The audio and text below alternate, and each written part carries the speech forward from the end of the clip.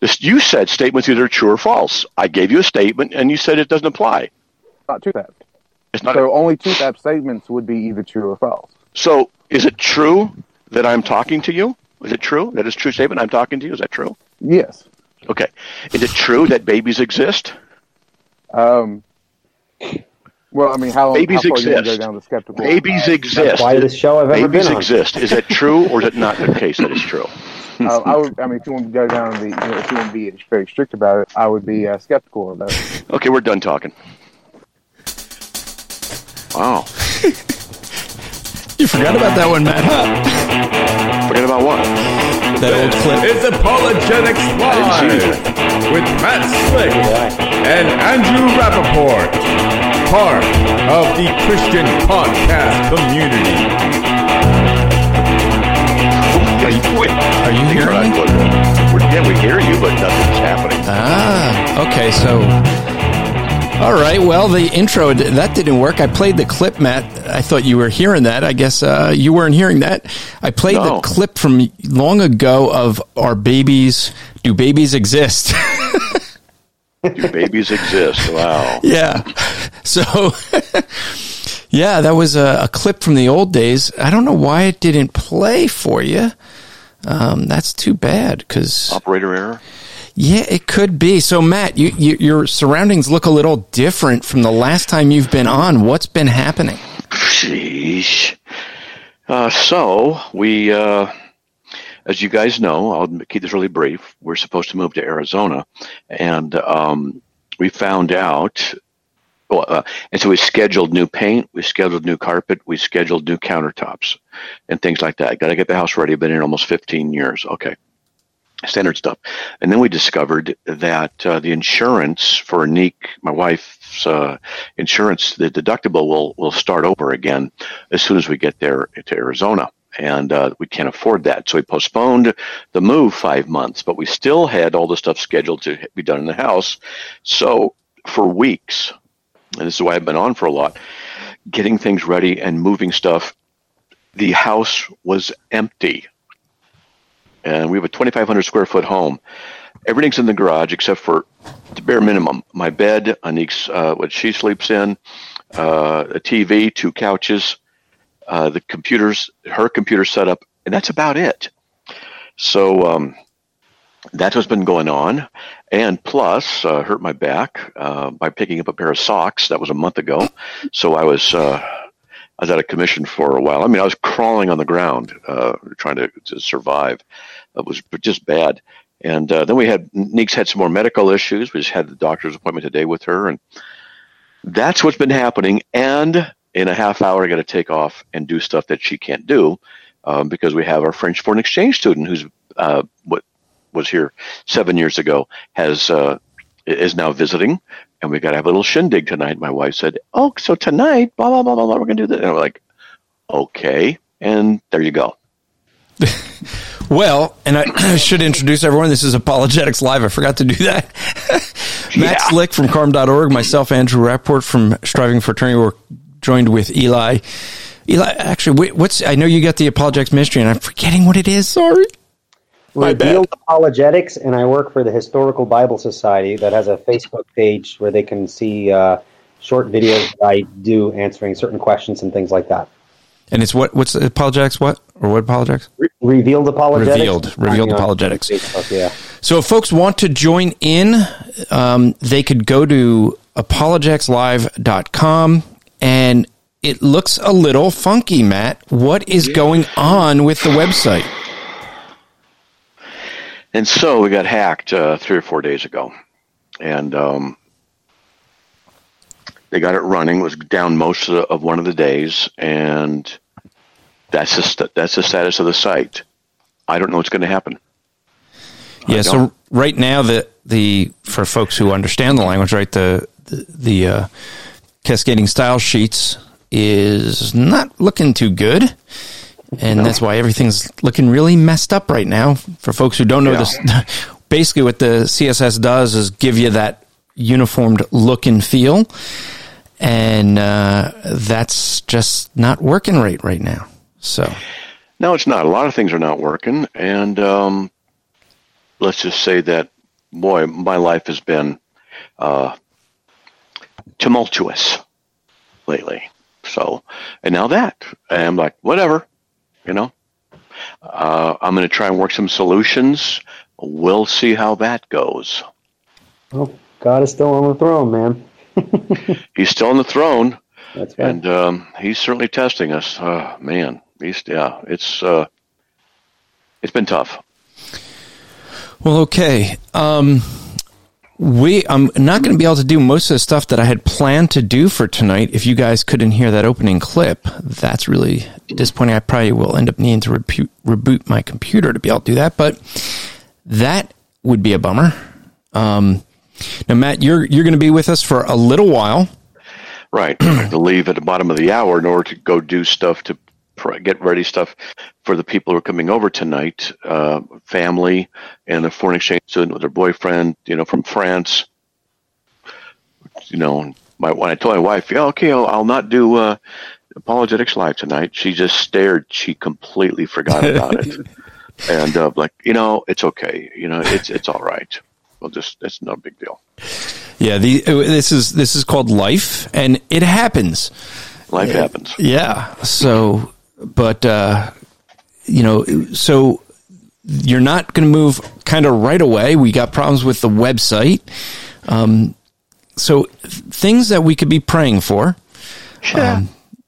And now Matt will be here the next 3 weeks for sure. Hopefully. Because I won't be. Yeah. Yeah, then we can have good shows. Yeah. Dr. Anthony Silvestro will be coming in. I'm sure Eli will be coming in. Probably some good discussions on creation science. NAR, I'm sure, will come up. Oh, yeah. A topic that both Matt and Dr. Silvestro love to talk about. Right. I'm sure that they'll talk about Catholicism. And Matt, you've missed it. The Catholics have been very upset with us in the show. Poor babies. Yeah. I guess for those who watch the show and comment in the different groups, especially in our, Matt, there's a group that you and I have that you created called Christian Apologetics. We've been getting some crazies in there. Oh yeah, that's normal. Yeah, I mean, we've got one guy that like every post he wants to say that basically works are necessary for salvation. I think we're probably going to get ready to boot him because it's like, okay, we've warned you. Like, do one post, one a week if you want. We don't mind disputing on it, but some of these guys don't want to learn. No. They're just here to troll. They're just here to troll, that's right. Which is kind of like the Catholics that we've been getting. They're very strong behind the keyboard. Right. But we only have the one guy, James, that's willing to come in. But it was interesting. Off air, he told me, because I booted him last week because he just speaks right over. His tactic. You've dealt with him, and you guys did a timed debate. And he's like, who? This is the what's he go by? Traditional Catholic or Catholic traditionalist? Oh yeah, okay. And he's like, I can look when I did the timed debate with Matt. I didn't talk over Matt. I'm like, so what? You're only going to, obey the rules of the program if you're forced to, if it's a time debate? Like, just follow the rules. It's not hard. Follow the rules. What's the big deal? Yeah. Otherwise, you look like Eli. Not bad, right? I'm a good-looking Puerto Rican guy. Good-looking Puerto Rican. There you go. That's a good comeback. There you go. Right. Okay, well, if we're going to be honest about this, Matt, if we look at the three of us, I think you and I would agree that, yeah, Eli's probably the best looking between us. Yeah, I definitely agree with that one. Yeah.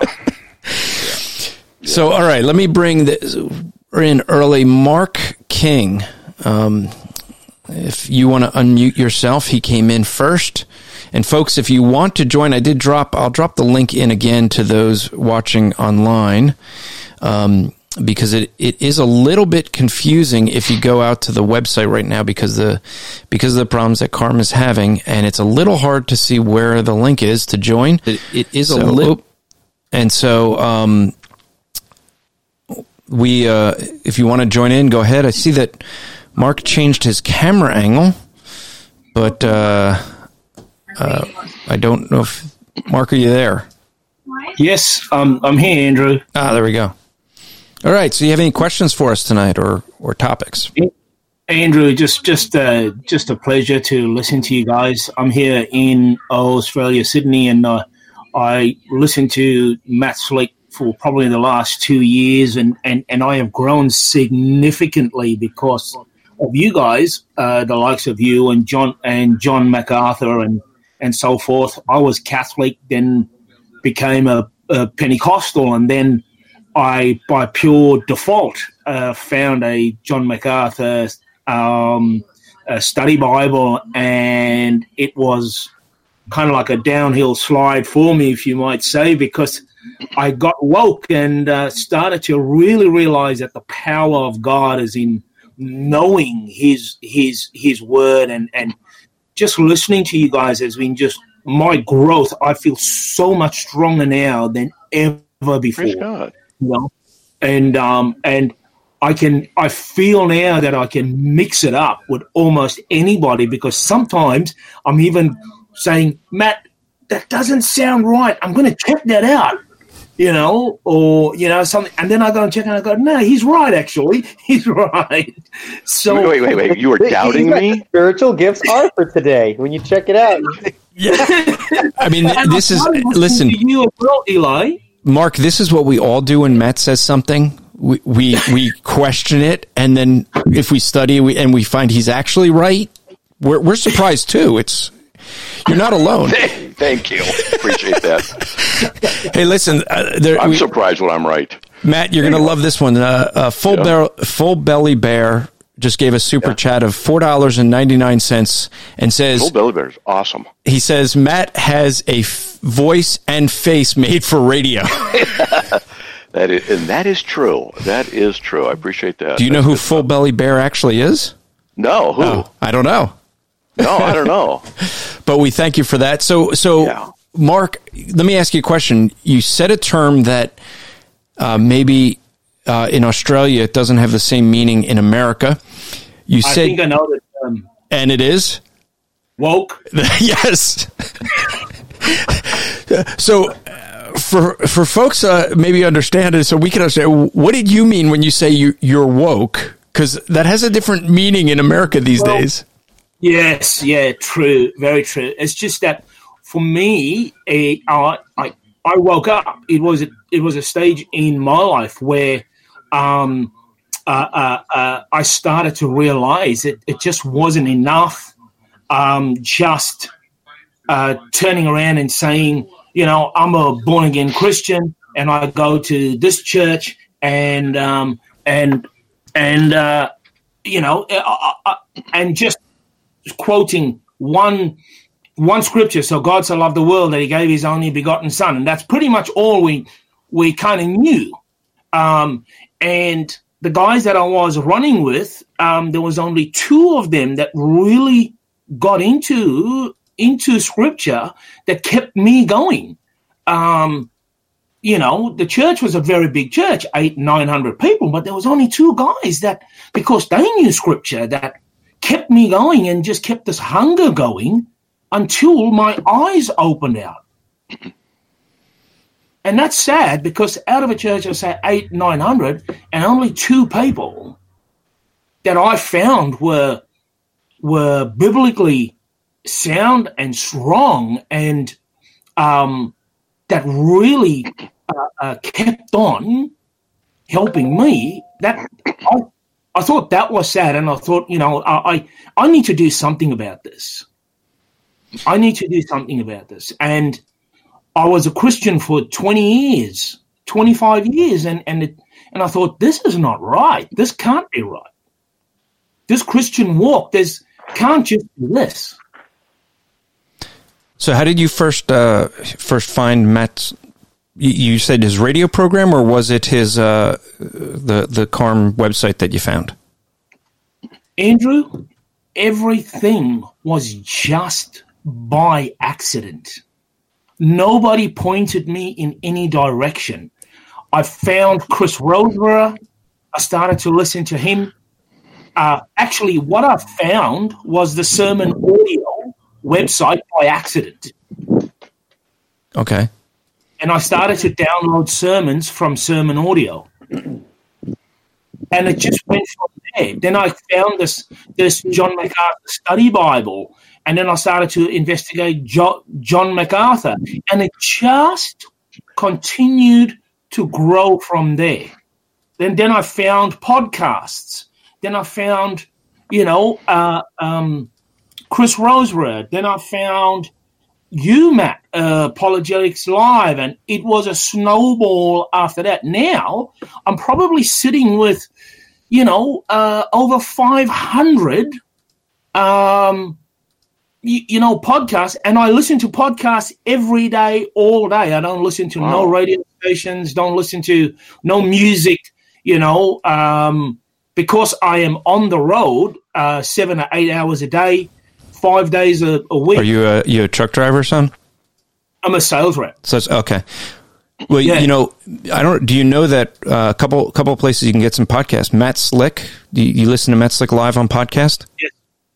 Actually, I listen to Matt Slick every night when I go to bed. Is that like you torture? iPhone. Is that like torturing yourself before going to bed, or? Yeah. I do. I listen to Matt every night, and what I did, I started putting the timer on for 15 minutes, and I realized a stupid old iPhone would go off. So then I went and put the timer on for 30 minutes. Now it's 45 minutes, Matt. That's almost the whole show. I know.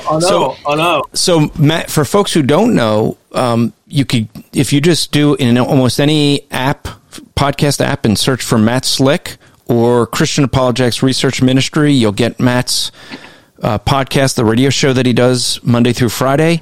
And that is, it's also on Sermon Audio. That's where it's hosted. You can also, if you like podcasts, Mark, you could go to Christian ChristianPodcastCommunity.org. I'm trying to remember if it was the .org or .com, so it's .org. ChristianPodcastCommunity.org brings you to a whole list of, actually you could search for that on your RSS feed, and that gives you all of them.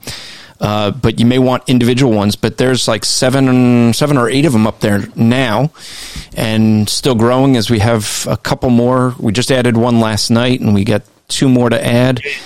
So I actually wrote that down. You're causing problems for me, Andrew, because I'm trying. I can't keep up with everything, because I listen to JD Hall.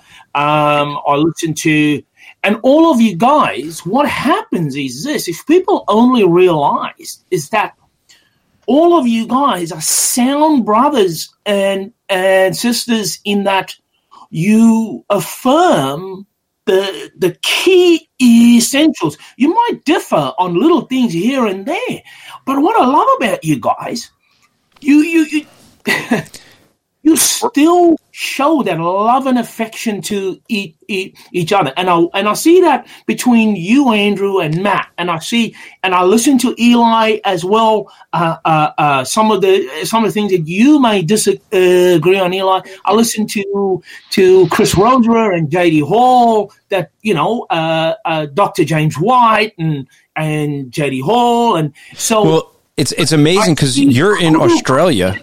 And this is the thing for folks. I mean, we're sitting here doing Apologetics Live. It turns into a podcast. I mean, you could, for folks who are watching, if you want to listen, you could just search for the podcast Apologetics Live. But this is the thing that always amazes Matt and I, is that we're sitting, I mean, he's in Idaho right now. I'm in New Jersey. And you're sitting in Australia listening in live. Yes. It's the beauty of the technology. It's just amazing. I mean, we had a guy like years ago that Matt and I, he was from Australia, and he would call in every week asking just great questions. He was a nurse, and he would get off of work and come into the show, and is when we used to do it on Sunday nights, and it was just always amazing. He'd ask great questions, and he was reading like some of the top apologists, and yet he wasn't claiming to be a believer. Wow. And it was a place where he could get answers. He said he couldn't get anyone there to give him answers. And here he is in Australia. We've had people from India and Chile, and it's just amazing, the technology. So while we have Matt here, I know you've just given Matt a head that's so big it's not fitting in camera view right now. He's just telling the truth. I mean, come on. Actually, Andrew, I'm going to tell you this, Matt. I go to Africa quite a bit. I do come to the USA because my brother lives in Pennsylvania, and my daughter's a student athlete at Hofstra in New York. Okay. So I do a lot of travel, but the best way that I can get people to learn is give them Your Calm website. And I was in Africa about 4 weeks ago, and I set my uncle up with Your Calm website. I set him up with the podcast on his iPhone. I set another Anglican minister up with Podbean and podcast and Your Calm website. So good. Maybe I'm a Matt Slick. You're a Slickite. You're a Carmite. Carmite, yeah. Carmite. Hey, we do have a guy that works for Carm in Africa. And Matt, I don't think that other site's it's not up and ready yet, right? The African one? No. There's been issues. Yeah. So, but we do have a guy that's working on taking all the Carm material and getting it up in Africa. And for folks that don't realize, Matt, I just heard. I don't know if you've heard this. Do you realize that the shift in Christianity has changed from America and the Western world to Africa? Oh, Africa is now the number one continent sending out Christian missionaries. I wouldn't be surprised at all. It's freaky to think that they're sending missionaries to America. We used to. Yeah, I mean, America's just in trouble all over the place. Yeah, it is. Guys, I wanted to ask one question, though, if you don't mind. I don't want to take too much of your time, I got to go in 5 minutes, just so you know. Yeah, I understand that. I really do. The question that I wanted to ask you is this, because my wife and I have had a little bit of a argy-bargy on this, is this. The Bible speaks about, there's a scripture in the Bible that speaks about not taking your brother to court. Right. Okay. I am of the opinion that if the person is a born-again Christian, you got to sort things out before it even gets to that stage. Right. But if you can't sort it out before it gets to that to that stage, then what do? You would just put on the gloves, get in the boxing ring. Just duke it out, with that suddenly, Matt, I think I want to take some of our disagreements a little bit more serious.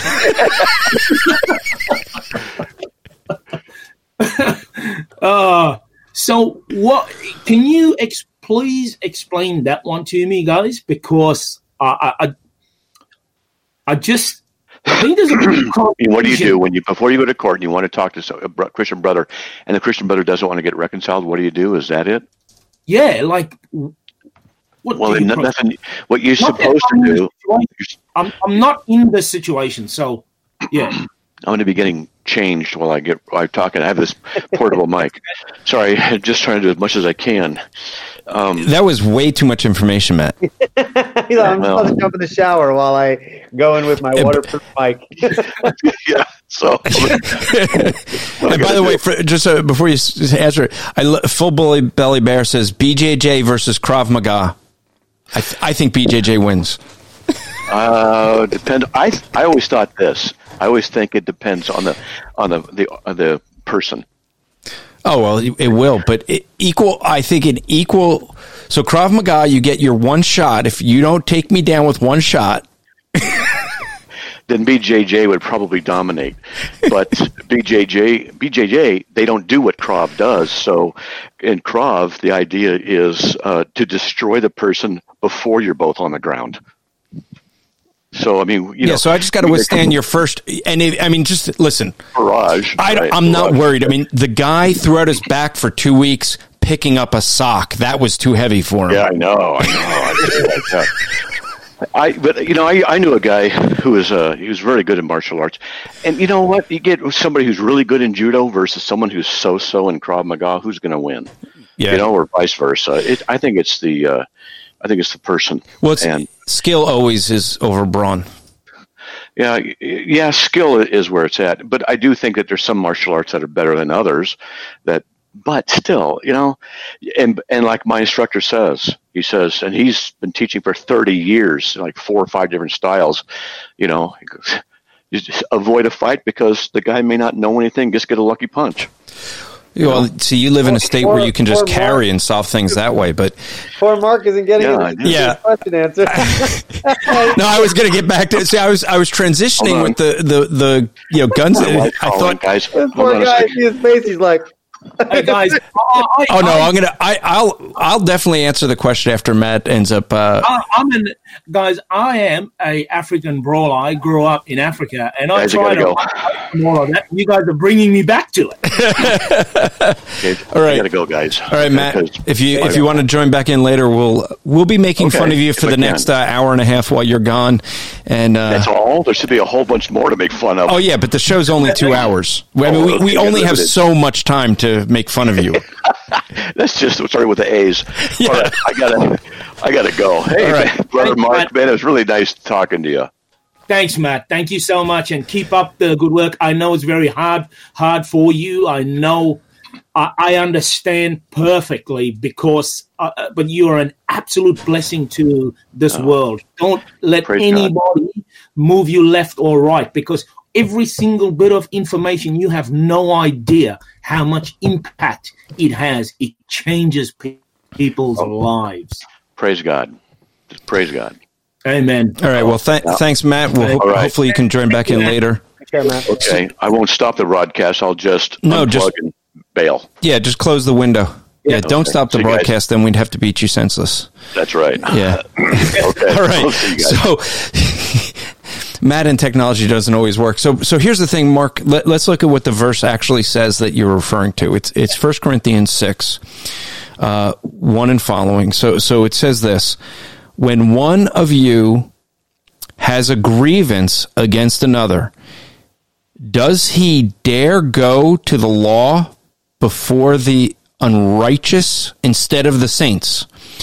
Or do you not know that the saints will be judge the world?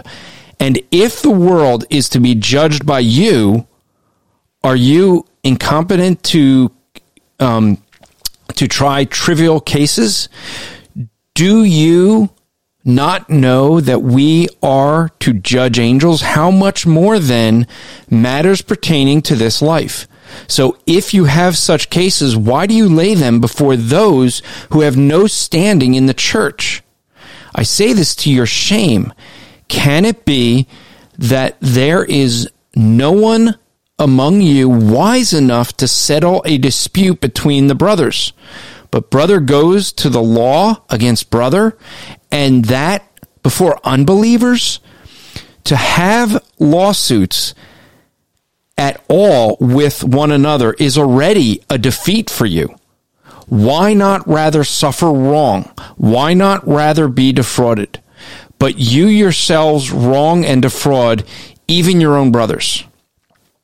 And so, looking at what he's saying there, it's the issue that he's having is that these are people that didn't even make any attempt to solve this within the church. They went right to the law. Okay? That's one of the things that we clearly see from the context here. So right off the bat, and I don't, you asked a general question. It's always hard sometimes to answer general questions. Yeah. Because when it comes to something like this, well, there's a whole lot of things that, you have people that claim to be a believer and yet do things that are criminal. I mean, like, for example, here would be a thing. In the United States, for example, if I'm to obey Romans 13, okay, that I obey the laws of the government. Yeah.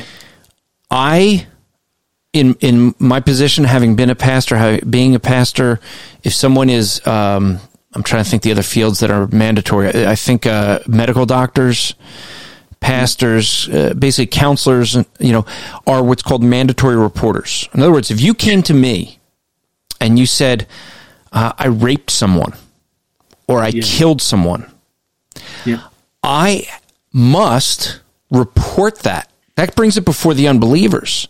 Now, that's following with Romans 13. Now, would that be a violation of this verse here? Because I'm bringing it to unbelievers, but it's a criminal act. Yeah. You see, so there's a whole lot that comes into that, because then you have Romans 13 in play.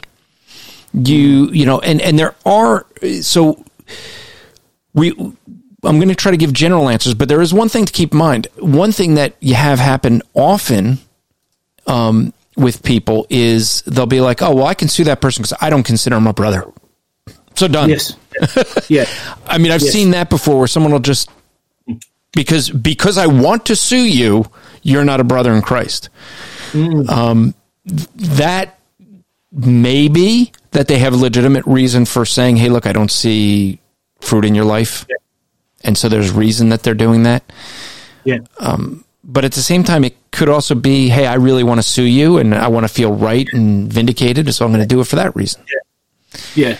So trying to give some general principles from this verse instead of answering every specific, because there may be lots of things in play. Yeah. One thing that the verse is very clearly saying is you bring it before the church before bringing it to unbelievers. Yes. Right? Rather to be wronged, okay, now, to suffer the wrong. But what if I'm doing something to hurt somebody and you have no ability to stop it within the church, right? Yeah. Then you have a difficult position, because if you don't bring it, if the church doesn't put a stop to it, if you don't stop me, right, then using the law to stop me helps someone else. But if you don't stop me, I'm hurting someone else, right? You see, that could be in play. And that's, Andrew, that is the very, that's my thought. And that is, if people like this don't get stopped, there is that ongoing hurt, that ongoing, because these are behaviors that people continue to perpetrate, continue to practice, because nobody has ever stood up to them. And this is where my wife and I were actually talking about, is that, okay, so how do you stop these habitual habits? How do you stop these people that have got this constant, it doesn't matter where they go, what they do, there's just habit, that it leaves a trail of destruction in the church. Okay, so now you bring up a new aspect to it, right? It's the habitual part.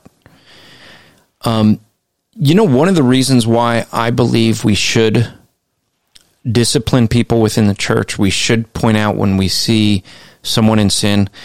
So many of us want to look at this verse and say, oh, just suffer it. Just, okay, they wronged you. Just deal with it. Just suffer. But if someone's does this and they're not confronted, it's actually bad for them. Their spiritual maturity will be limited, because they're no longer going to be growing the way they should be growing. They're stunted in their growth because of the fact that they're being allowed to sin. They're actually sometimes being enabled to sin when it's a repetitive thing.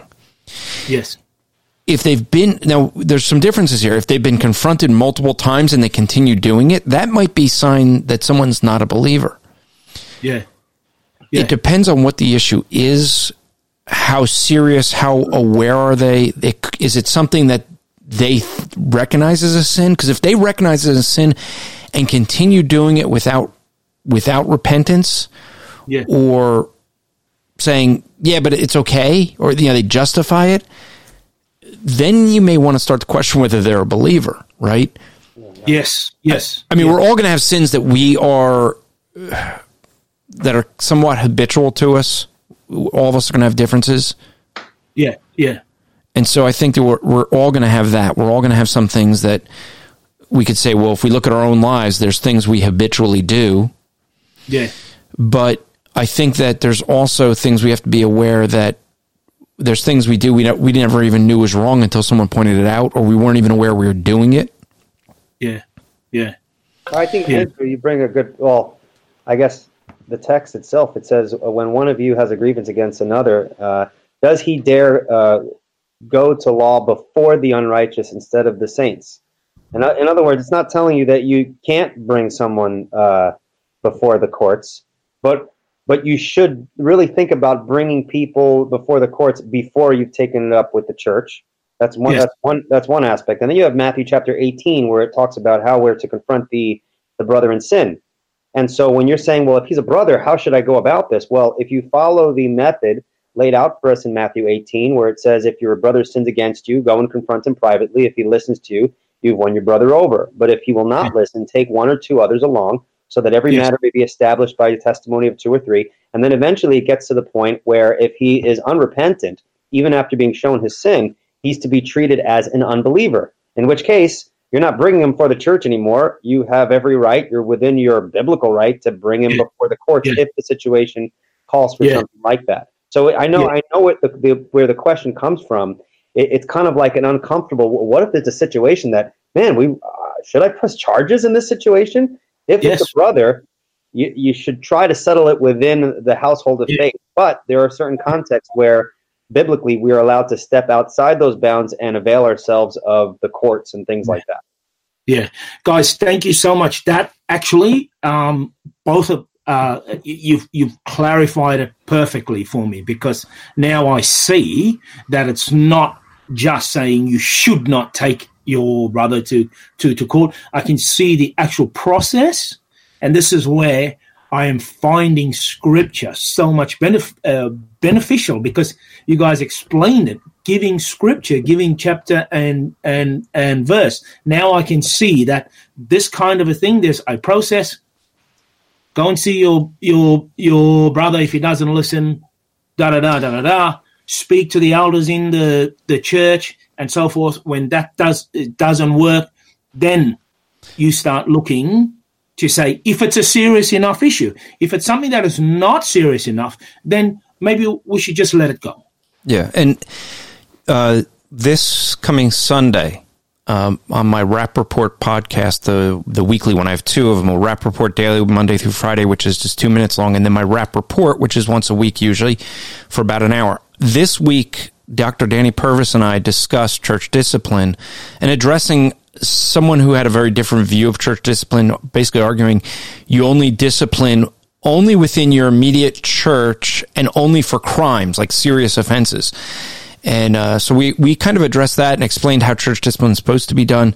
I have an older podcast on the Rap Report that goes through it in detail. And I'll probably, when I get back from the Philippines, I'll be actually teaching a pastor's conference on church discipline. We'll see how many pastors show up for that one. But I'll probably have those available when we get that. But the thing to notice here is that the issue Paul raises is he's really saying it's a shame that these people are going before the church, before unbelievers. Like, you're telling me there's nobody in the church, there's no one with the wisdom to help out with this situation. Yeah.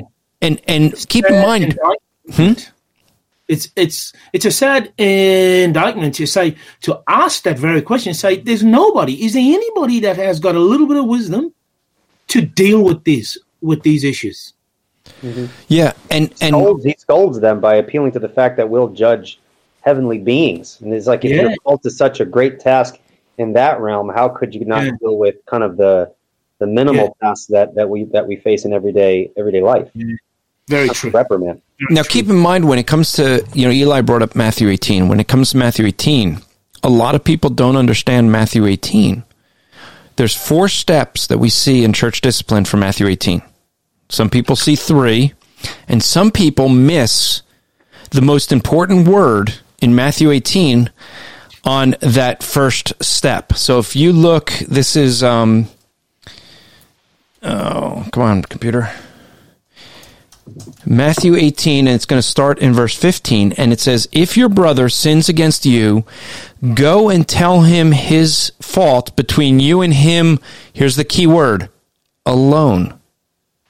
Alone. You see, most of the times, like, if someone offends me, what do you think in my flesh is the first thing I want to do? Post it on Facebook. Yeah. Yeah, you want to tell others, right? Yeah, true, eh? Okay, instead of going to the person alone, and then what do I want to do when I come to step 2 where it says, but if he doesn't listen, take 1 or 2 witnesses? What do you think most people do when they take a witness? Before they bring the witness over to talk to the person, what do you think most people do? Yeah. Explain, this is what this guy did to me. Right? So now your witnesses are no longer, bias, because they walk in with a preconceived idea, prejudging the situation. So now when they hear the guy speak, they're already drawing conclusions. No, the witnesses should be just that. What are they witnessing? They're witnessing unrepentance. So unless they're eyewitnesses to the actual event, when I've had to practice this, I'll pull up guys and say, hey, look, can you meet with me? A situation that needs church discipline. I need some witnesses. Well, what's the matter about? You'll find out when you get there. Well, who's it with? You'll find out when you get there. I don't give them any details until they're there. Why? Well, you know what? I have seen times where people come in church discipline situations and they think someone's offended them, and they realize in the discussion, the witnesses start asking questions and they realize, they were the one that was wrong. Now, if your witness is already prejudging the situation, guess what? That's less likely to happen, which is why many people will tell the people their side of the story, right? Very true. Very true, Andrew. The missing step here, as we look at this, is if they don't listen to the 2 or 3 witnesses, it doesn't say put them out of the church. It says in verse 17, if he refuses to listen to them, tell it to the church. Yes. And if he refuses to listen to the church, in other words, if he refuses to listen to everybody in the church coming to him saying that you're in sin. Now, this isn't, hey, you have a disagreement, right? You maybe think that the carpet we should get is blue and I want it green. Both colors would probably be bad. But the issue being is that's not a sin. It's also, we have to be careful to say, we don't want to, we don't want to sit there and say just because the 3 of us agree that the guy's in sin, that it's a sin, the whole church has to go to him. It has to actually be that a sin, and you're judging the unrepentance. If the guy doesn't even recognize that it's a sin, then you have to first go to the Bible and show that. Yes. Now, if he's justifying it, that may be something different, but it's not always as clear cut as, okay, hey, we went with 2 witnesses, he didn't listen to me, therefore we go to the church. Yes. Yeah. If he's in sin, I knew of a case where someone committing adultery, and he knew it was wrong, but he wasn't going to repent. Yeah. And so the whole church had to go to the person. Yeah. And it was through that he realized, he knew it was wrong. Well, that's different. Then you bring it to a church and everyone's pointing out the sin. It's a clear sin. So it's only after he doesn't listen to the sin that you put him out and treat him like an unbeliever. Now, if he has gone through all those stages, you have to believe that he must not be a believer. That's what the rest of that ends up saying is if 2 or 3 witnesses have gathered and they agree that there's unrepentance here, you have all the witnesses, treat him like an unbeliever. Well, if you're going to treat him like an unbeliever and now you have to take it to court, that process would lead you to say he's not a believer. Yes. Because that's what Scripture ends up saying here is the final result. Where they say, whatever's loosed on earth or loosed on heaven, he's saying, treat him as if actually at the end of verse 17, if he refuses to listen to church, let him be to you as a Gentile and a tax collector. In our terminology today, someone who's not saved. Yeah. You see? So if you've gone through all that and it's still not resolved, then you're at that point saying, well, I'm not taking a brother to court. I'm taking an unbeliever to court. Yeah. Wow, that is awesome, guys. That is absolute. Thank you so much for your time, Andrew and Eli.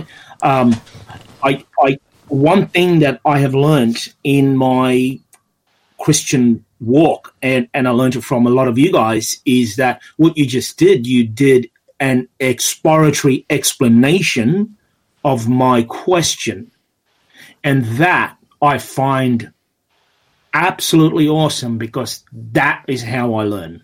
Well, and that's how we should all learn. Now, before I'm going to ask Eli, so before I do, let me just give a shout out to Full Belly Bear. He gave another super chat. So we always read these when they come in. He gave $4.99 to Carm, and it says, "I don't want Andrew's head to get as big as Matt's butt." This is some very wise counsel.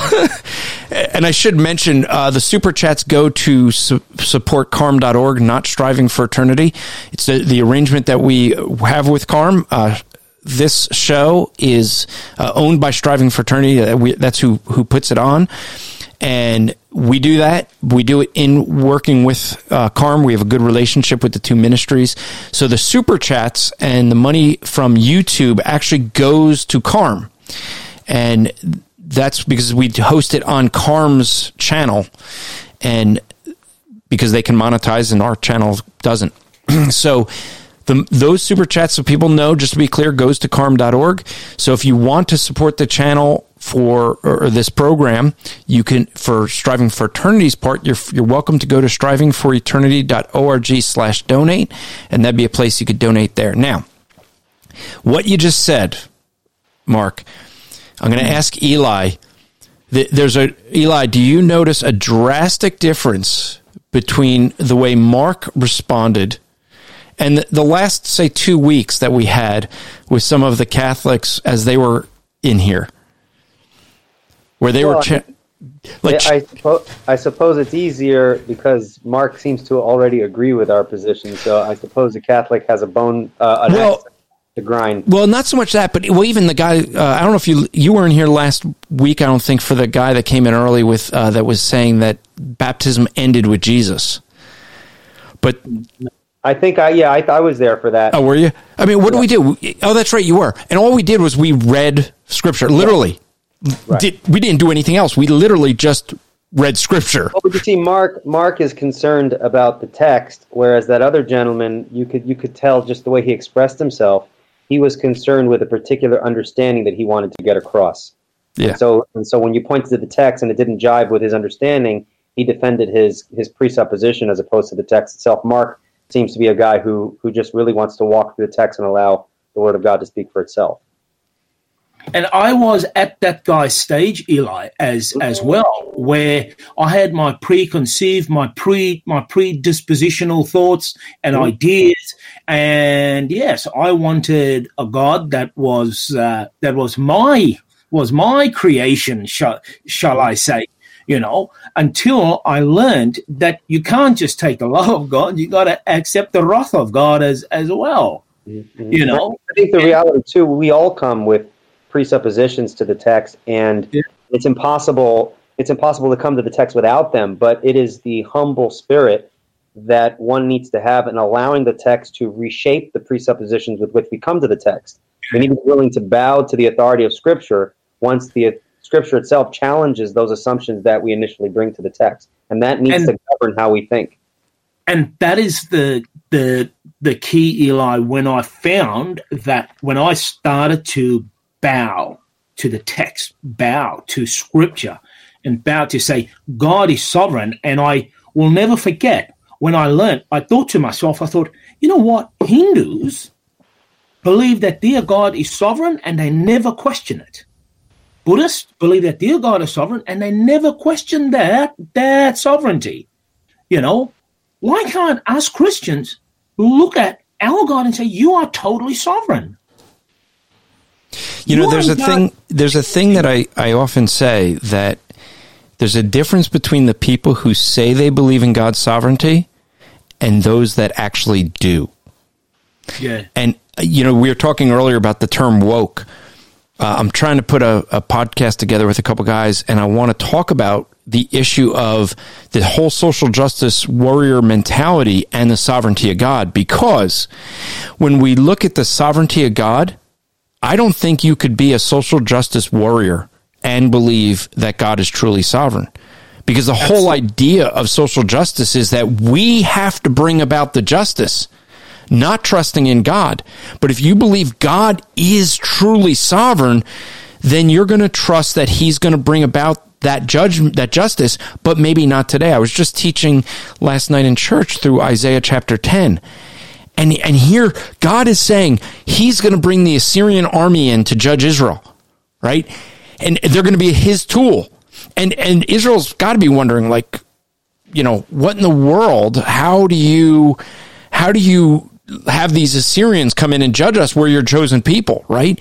But he's warning them, if you don't turn from these idols, God's basically says, I'm going to bring the Assyrians in, and they're going to be a tool to bring you under judgment. And then right after that, he's like, but their day is going to come. You know, he says the Assyrian king's going to be proud and think he's done all this, and he's going to say, look at all what I've done. I've conquered all these lands. And God says, yeah, and now I'm going to put you in your judgment. So even though he's the tool of judgment on Israel, God later brings Assyria under judgment. And that's the thing, is we think we have to be the tool of judgment. Then we're not trusting in God's sovereignty. The whole thing I was teaching through there is God is sovereign, and even though his judgment may not be in our time frame, his justice will come. Yeah. But that doesn't mean that we don't work in the here and the now. I think it was, and I quote this all the time when I talk to people, is St. Augustine. I think it was St. Augustine, where he says that when we pray, we pray as though everything relies on God, but we work as though everything relies on us. So that when we're trusting in God's sovereignty, we're not just sitting on our hands doing nothing. We trust that God uses means, and we try to obediently be those means, or acknowledge that God may be using means that we need to, trust that he's working these things out unto his glory and for our good. So I think that's important, because a lot of people take it to the extreme where the sovereignty of God is so overemphasized that people just sit idly by, not doing anything. Okay, so a healthy balance there. So Eli, let's have some fun discussion here. So not that I think we disagree on this, but so the issue there though is, do we trust in God's sovereignty? If we're going to say we're trusting in God's sovereignty, but for the social justice warrior who is saying that liberation comes through this freedom, that, you know, giving the freedom to people, to righting wrongs that were done generations ago, and blaming people that didn't actually do those wrongs, right? Now we're getting into a different definition of what justice is. So I think what we have to do, I'm going to say, is I'm not saying we're against justice. I think as Christians we're for justice in this world as well as in the next. And we should actively work towards it. And we should actively work toward it, but a justice by God's definition, not the world's. In other words, I don't think that, you know, people who are alive today in America are responsible for a slavery from 100 years ago. Mm-hmm. None of them were slaves, and none of them were slave owners. Now there is slavery that goes on today that none of them want to talk about in human trafficking. But when we look at it, there is a justice, I think, that is being misused, a claim for justice.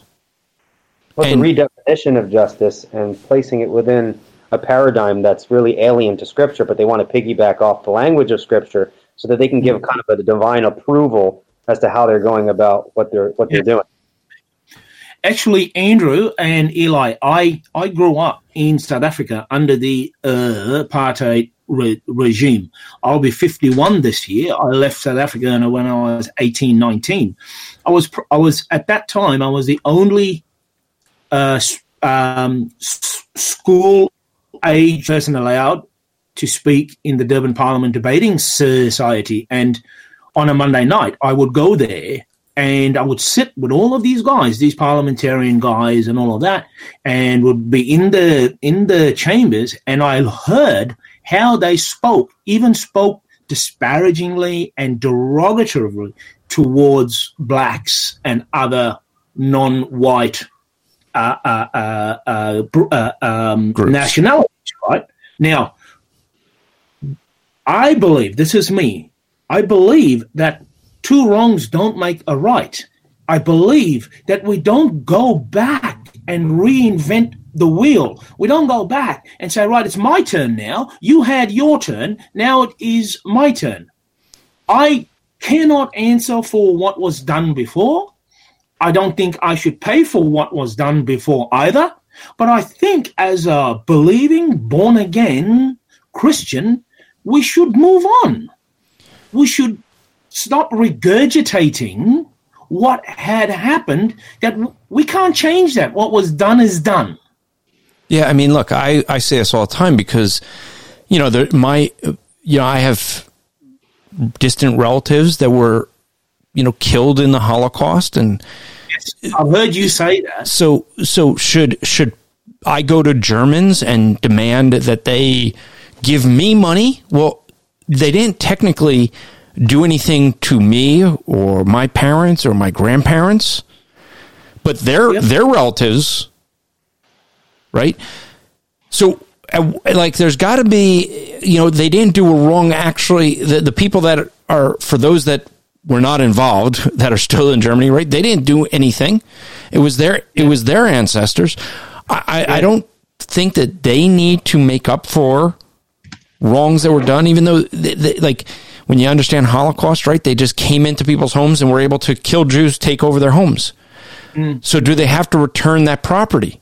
Well, now that property has been in someone else's hands and they had nothing to do with the takeover of it, right? You see, it becomes a lot of different things there. But I don't think it's just to then punish someone who had nothing to do with it either. Right? I agree. And this is the kind of thing, Andrew, that I also fight with.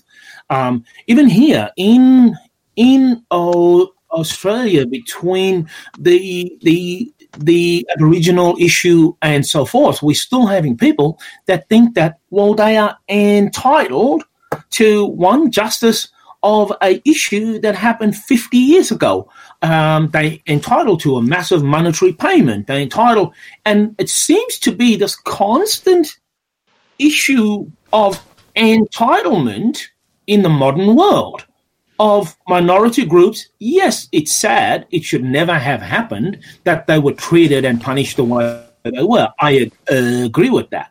But when do we draw the line? When do we move on and we say, Lord, we want to make the situation better by doing things like showing love, by helping out in any way, shape, or form, by giving direction. I come from Africa 4 or 5 weeks ago, and I sat with a bunch of students mapping out an educational process on how they could get out of the life where they are in.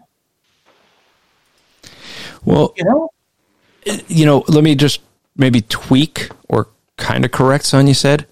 I don't think it's just minorities that feel entitlement. I mean, yeah. I think it's actually a reaction, generations ago, and even in some countries today, the entitlement was expected by the noble class, right? The elite class. And they had the expectation of that because they were born of a certain family, they had certain entitlements. It's just that now we've kind of changed it, and now we're saying the underprivileged deserve those entitlements. And so that mentality is, see, in my argument, it was wrong for the nobles to have that. It's wrong for the underprivileged to have that. We shouldn't be thinking that we're entitled to other people's property, to other people's work, to other people's things. Great. Absolutely agree, Andrew, and well said, because you actually put it in a much more clearer way. So if anybody out there thinks that I'm just trying to be nasty or harsh or anything like that, it's not that. It's exactly what you said, Andrew. And I agree wholeheartedly. But anyway, gentlemen, I thank you for your time. I hope I haven't wasted any. No, it wasn't a waste. And I'll end with this before you go. You know how you end racism? Yeah. By ending racism. You never end racism by trying to right the wrongs with a reverse racism. That's still racism. Exactly. I mean, all that is a pendulum swinging back and forth, back and forth. Yes. And And you're starting to see it now in America where all the talk is about white supremacists. You got a bunch of people that are upset with the way they see things, and the pendulum is swinging. I find it, Andrew, I am sorry, but I just think, when do we move on as a total nation, or as a total group of people, as Christian brothers and sisters that have grown in Christ? When do people even start to realize that there's, there's non-Christians and there's Christians, and that's the only difference we have. Yep. The Bible talks only of two races of people: the unsaved and the saved. Yeah, that's absolutely. it. Absolutely. Andrew, thank you very much. I'll go one question. I'm a podcast monster now. I downloaded your Rappaport, your report, your pod. Well, actually, you got the twist. It's Andrew Rappaport's Rap Report. So so there's two of them. There's two of them there. There's a 2-minute daily one. Yes, and then there's the Rap Report, which is the weekly one. I like that Rap Report, and I'm falling behind on my podcast. It's hours in the day, because now I'm going to ask Eli. Eli, do you have a podcast going as well? I don't have a podcast that I run, but I participate in a podcast every other Thursday with my pastor and worship pastor called The Biblical World Brew, where we talk about coffee and theology, Reformed theology, and different aspects of theology, which it's kind of fun. There's 3 of us there, and we kind of go back and forth on some important topics and some fun topics as well. And then you can find my stuff on Facebook, where I post most of my videos and things like that. And what's your surname, Eli? I'm sorry? Your last name. Oh, my last name is Ayala, Ayala. Ayala. Now, I'm sorry? I think I just... Okay, all right. No, I am... But if you're looking for him on Facebook, which is what I think you're... I thought I did download that podcast that you mentioned, but now I have to add to my 251,000 podcast. See, all you have to do is add the Christian Podcast Community. If you just add that one, you'll get 7 or 8 different ones on one feed, and then you could just say, hey, I'm just have the one that I have to... Well, thank you, Andrew. Guys, thank you so much. I listened to your Molinism discussion. I didn't have much of a clue about it, and I'm starting to learn slowly of it. It's a very complex issue, and I'll just keep on hammering away. But thank you so much, guys, and keep going, because you got no idea. I look forward to every podcast. Come Monday morning, I'm ready to download. So keep it going. Well, we certainly will with the Christian Podcast Community, because let me see. Actually, I should do a quick look. I'll give you all the podcasts that we have out there. I should give a shout out for all of them and the new ones that are there and coming. So, if I could spell correctly. What I also do, Andrew, is I find I go onto Podbean and I find all of these podcasts, right? And what I do is, because when I share, I've got a Christian group on my Facebook, and when if I share your pod, like this podcast, and I share it, a lot of people on Android can't open it. Well, okay, so here's the thing. There's some who have that. The podcast you'll see on Christian Podcast Community, we put on Android. We put it everywhere we can. So, and I just gave you the link to the whole list. But we have Andrew Rappaport's Rap Report. We have the Rap Report Daily. What's going to be coming soon after Justin and I return from the Philippines is Didache with Justin Peters.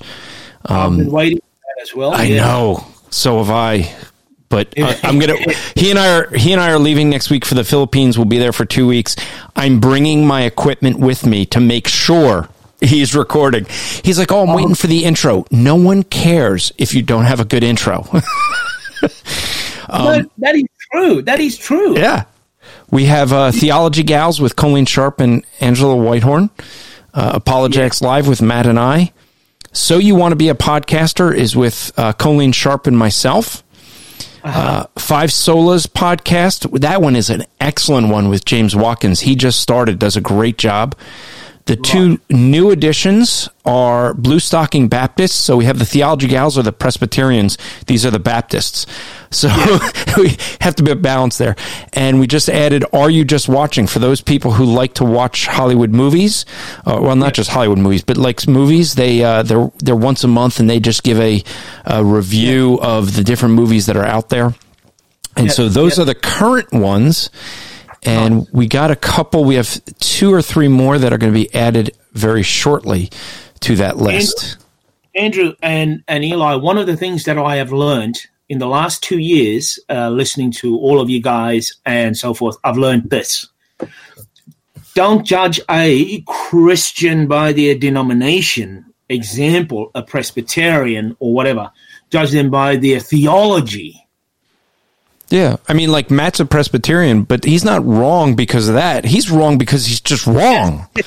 See, wherever he disagrees with me, he's wrong. That's all.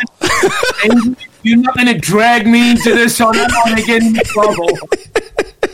Oh, I think anybody that listens to this show knows that Matt and I don't agree completely in our theology. Well more than just Presbyterian versus Baptist. No, true. But you guys are brothers in Christ. And the way you handle all of that is an absolute treasure, because for me, it taught me how to handle these things. It taught me that, hey, listen, I need to look, because when I came out of the Catholic Church said that we are the only ones, there's no one else. And then I went into the Pentecostal church, and the one that I was at, it said, hey, we are the only ones. There's no one else. So from what I learned from you guys is that, wait a minute, what's your theology? Do we agree on the fundamentals in truth? And that's where, for me, the brain started to tick, and I started to go, whoa, wait a minute. I need to change a lot of things. I need to renew my mind on a lot of things that I thought I was right on. Well, it was very interesting. A couple of years ago, Matt and I we often go to conferences and debate each other because people are less, it's informative, but they want to see the way he and I debate one another because we care for one another, but we disagree with each other, and we disagree and still can remain friends. Someone asked him at one of the conferences how it is that Matt and I can remain friends when we have so many differences theologically. And I think Matt's answer was very insightful. Matt said, because both Andrew and I know that we're wrong in our theology somewhere. Yeah. And I said, that's right. We don't know where it is. If we knew, we would change it. But we both acknowledge that there's areas we're not going to be perfect in our theology this side of heaven. And I think that's why he and I can disagree, and it's like a iron sharpening iron type of relationship, because we'll discuss things. I mean, off air, I know, Eli, you do this too, right? And it's sometimes we'll even argue a position we don't believe just to sharpen one another's, arguments, and strengthen it. Yeah. Andrew, I actually was invited at a Reformed Baptist church to argue for Molinism. So I was in a room filled with Reformed Baptists and a bunch of guys who were preparing to go to a conference where Molinism would be discussed, and I had to defend Molinism against a room full of Calvinists, and I'm a Calvinist. Well, so in that situation, I had an opportunity to defend a view I didn't hold, and we kind of had a really interesting discussion. If you're going to debate an issue, you should be able to do that. When I used to work at Lucent Technologies, after Bell Labs got split off and became that, there was an atheist that had a TV show, a local TV show, and he wanted to debate me on his show. And I said to him, I'll be happy to debate you, but here's the premise of the debate. There's two things I want. He's like, what are they? I said, I want you to debate Christianity. I'll debate atheism. And then I want you to bring 10 people whose lives were radically changed for the better because of their belief in atheism. And I'll bring hundreds whose lives were changed for the better because of Christianity. He wouldn't do it for the first premise. He goes, I couldn't argue for Christianity. I said, why not? Don't you understand what it is you argue against? I said, because that's what I'm going to put on display. I'm going to display you know nothing about Christianity, which you attack all the time. Good point. You know, where I would the end result would be I would be able to end it and say, now, folks, here you have someone that totally misrepresented Christianity, but you won't hear that claim. He's not going to make that claim with me. Why? Because I don't need to misrepresent the other position. It's the whole thing I did with the book, What Do They Believe? I took other people's views and argued it without misrepresenting the position. I mean, if I think that my arguments are so weak that I have to misrepresent someone else's, then I should change my argument, right? Yes. I mean, we should be able to fairly represent the other person's view and then be able to address the issue that we have with it without misrepresenting them. Because if you have to misrepresent them, then maybe your argument's not so good. And that's what I tell people all the time. When they misrepresent me, I thank them. Yeah. I've done that sometimes here. I just thank people and they look at me like, why are you thanking me? It's, because you just conceded the argument. You don't have an argument. Yeah. There's been, because I feel because I have embraced expository preaching, and I've embraced a lot of you guys and a lot of preachers that actually do that, because you learn so much. And what it does, it just breeds a seed inside of you, a hunger to know more and more and more. So your week is a week of growth. Mm-hmm. And I find that when you guys do this, when you really hoe into scripture, you got to be humble enough to turn around to yourself and go, hey, I don't know everything. I need to go and study so that if I come against this guy again, I will have some ammunition. I'll be able to answer them, or I'll be able to even argue for them. Well, you know, when like Matt will do debates against Matt Dillahunty, any of these guys, there's times, I'm sure, Eli, you've probably done this as well, but I'll take a Matt Dillahunty's position and argue with Matt to help him in debate prep. It helps you to strengthen your arguments if you know the arguments well enough. And so I end up taking a Matt Dillahunty position to try to argue it. And, it helps. The one person I hate doing that with is Cy Ten Broonkate. I hate taking the opposite side with Cy, because he's just so good that it's like within a few minutes you're like, just stop already. So I started to watch some of his YouTube videos, and I listened to him talk at one of the conferences. They were asking him questions, and I thought, wow, this guy is so blunt but truthful, but he makes you think.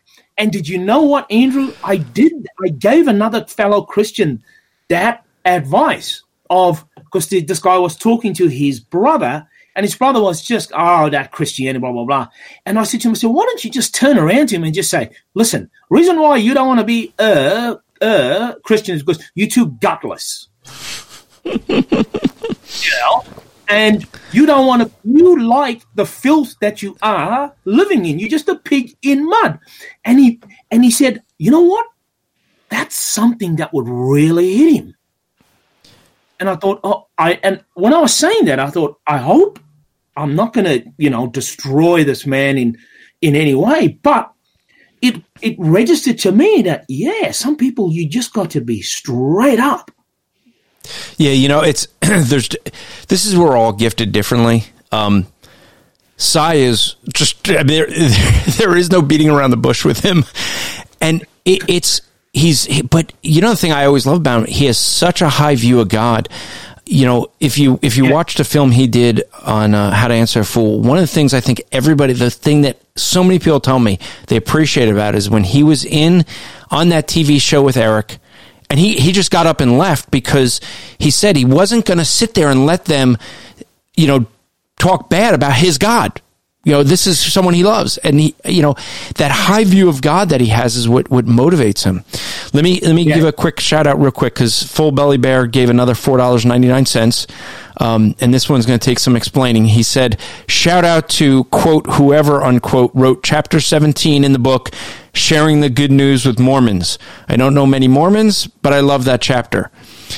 He's referring to a book that was written by about 20 different authors, Matt Slick being one, myself being one, and he refers to chapter 17, which is a chapter on open-air evangelism, which was written by myself.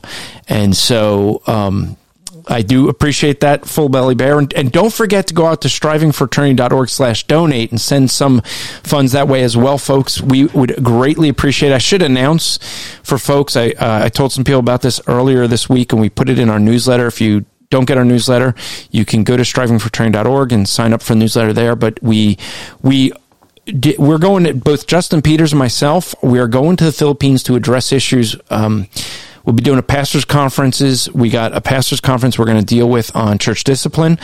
Justin will deal with the topic of childhood conversion. I will then do a seminar on open-air evangelism, which is what chapter 17 in Sharing the Good News with Mormonism is about, is open-air evangelism. I'll be doing that, and then Justin and I will be leading some teams out on the streets to evangelize. Then Justin and I will be dealing with, both in Manila and Cebu, we'll be at a discernment conference. And the agreement that both of us have with this church, the churches, I should say, is once we land in the Philippines, they will take care of everything for us. It's just not getting there. And Justin and I have both committed, because the need is so great with the NAR that's there, and some of the churches are starting to work with the Catholics now. We've agreed that we're going out there regardless. And so both of us, tickets are about, to get there and back, we're $2,400 each. We've to date at Striving for Fraternity, I think, raised about $850 of it. So we have our monthly supporters that allow us to do these things, but the more monthly supporters we get, the more of these sort of things we could do. We did get an invitation last week to go to Africa, and we have one to go to the Baltics to deal with the NAR issue. And we would like to do those things, but we can only do them if the funds are there. So if folks want to go to strivingforfraternity.org/donate, and if you go to the Patreon, it'll explain the different gifts that you can get. We give those gifts whether you pay through Patreon or PayPal, but on the Patreon link, we'll show you the different, whether you give $2 a month, you get What Do We Believe, $5 a month, you get What Do They Believe and What Do We Believe. We add for, I think it's $10 a month, we add the Aunt Dr. Silvestra's book on the origin of kinds, and then for $20 a month, we add the book that we were just talking about, Sharing the Good News with Mormons. So, which, each of those are $15 to $20 a piece. So getting all four for just $20 a month, we give those after a little bit. But that's what helps us be able to go out to these places and do some of these things. So, same with Justin. I don't know how much he raised for the trip. You can go to justinpeters.org to donate to him and help him get out to these different places. He just got back from the Ukraine, I think like 2 weeks ago. I mean, it's like, if it was me, I would have put these together and just said, I'll fly from the Ukraine to the Philippines and not come home and turn around and go right back out. He's a madman. Yeah. Andrew, one of the things that I learned from Side 10, Brigham Gate, and that, you don't put my God on trial. That's right. And that's because of his high view of God. Yeah. So, guys, look, I must say, I must go because I think I'm hogging the whole show. Thank you so much. Thank you for your time. I didn't think I would have had the opportunity to talk as long and on a number. There's not too many. We're gonna, I added John in, but he's a regular. Andrew here, who's also here, is a regular. Not important. Yeah, John's not important. Although I added Andrew before you go, because Andrew also, let me make sure his volume is up. Yeah, let me check that. Okay, so Andrew's also an Aussie. I muted myself. Sorry. G'day, Andrew. I've heard you ask a few questions, and I've gone, wow, that's awesome. That's something that I would have asked. So, thank you for standing up for us Aussies, Andrew. yeah, it's a rarity. Okay, so now here's a question out of curiosity, because this would be really funny if we find out you guys live like a mile from each other and you met on a show based out of New Jersey. So, what roughly, generally, where each of you live, see how close you are from one another? I'm in Sydney. I live in Sydney, but I'm on the Central Coast, which is the coastline area of Sydney, probably about an hour out of Sydney City. Wyoming? Sorry? Gosford or Wyoming? Yeah, Gosford. Aha, I used to live in Wyoming. Minutes away from me. Okay, and where are you now, Andrew? I'm in Brisbane, so I'm 9 hours drive north. Okay, but you guys used to live near each other. Wait, because for folks who don't know, Australia's about the size of the United States, maybe a little bit larger. So, give some perspective. Yeah, yes. Like I said, it's a 9 hour drive northbound for him or southbound for me. Yeah. But the thing is, though, Andrew, is that Australia is about the size of the United States, and it's only got the population of New York and New Jersey combined. Yeah. What's the rest of Australia? Guns. Why is there no one else there? Well, hey, if you really want to see condensed, my wife is from Hong Kong. Hong Kong is about the size of New Jersey. New Jersey is like the 5th smallest state in the U.S., right? Wow. Hong Kong is about the size of New Jersey, a little bit smaller, and has, I think, more people. I forget now how it was. I think it's more people than New York, Texas, and California combined. Whoa. It's something like that. I mean, it's super dense. Buddy. Yeah. So, yeah, that's a little bit much. As long as they don't live down in Ipswich. What's that, John? As long as they don't live down in Ipswich. I heard that's like the forbidden city in Australia, I guess. A lot of people don't like Ipswich. No, it's not. Woodridge is the place. Woodridge would be the place you don't want to live. Okay. My parents live in Logan, which is pretty much a stone's throw from it, depending on which way you go. But there are good parts and good and bad parts of just about every suburb, but Woodridge seems to have the bad. I've got a couple of properties in Logan, Andrew, and I've got relatives that have lived there for over 30 years, so I know Logan very well. Yeah, Woodridge, you would know then. I don't think it's changed much. No, it hasn't. I got married and got divorced, so sad story. I shifted from South to North Brisbane, but when I was in Sydney, I was born in Sydney itself. I lived there till I was 2, where we moved to Wyoming. When we got out of Wyoming, we went to Kellyville. From Kellyville, we went to Brisbane. Well, there you go. Well, see, now this is the thing for both of you. You guys got to find a way to get some churches to invite me to come out to Australia. It's the one place I've always wanted to go. So, work on that. Work on that. Actually, I will, Andrew. I will. That would be great. It's one place I'd love to go. Yep. No, good. Yep. We would love to have you. You'd be welcome. I think Ashgrove could host you. It's big enough. Yeah. Actually, I might send you a link, Andrew, when I get a chance, of a church here that I think would benefit greatly from you. So yeah, I'll try and tee that up. All right, that'd be neat.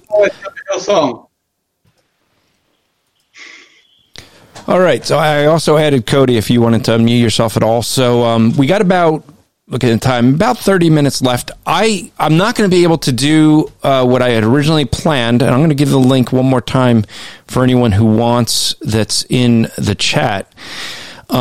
since my audio wasn't working, I wanted to play a video that Eli and I were going to respond to, and Eli didn't watch it yet, so he's not going to be able to respond at all. But there was actually on which I don't recommend, Christian Broadcast Network, but on that network they had a Muslim imam that was discussing terrorism of Muslims, and he was warning, which just blew me away listening to this. He was warning the world, and specifically a Christian, saying, "We've been warning you Christians about these radical Muslims." Yes, we had that here last week or the week before. One of the current affairs shows They had it on. I actually posted it on Facebook. I'm not too sure if I'm on your Facebook as well, Andrew. So, but yes, he's been, and it's not just him. There's about 4 or 5 others that have been sending out the alarm bells and have said, if we are warning you, then you are in trouble. Yeah, well, exactly. A lot of people may not even understand why the Muslim community doesn't say anything.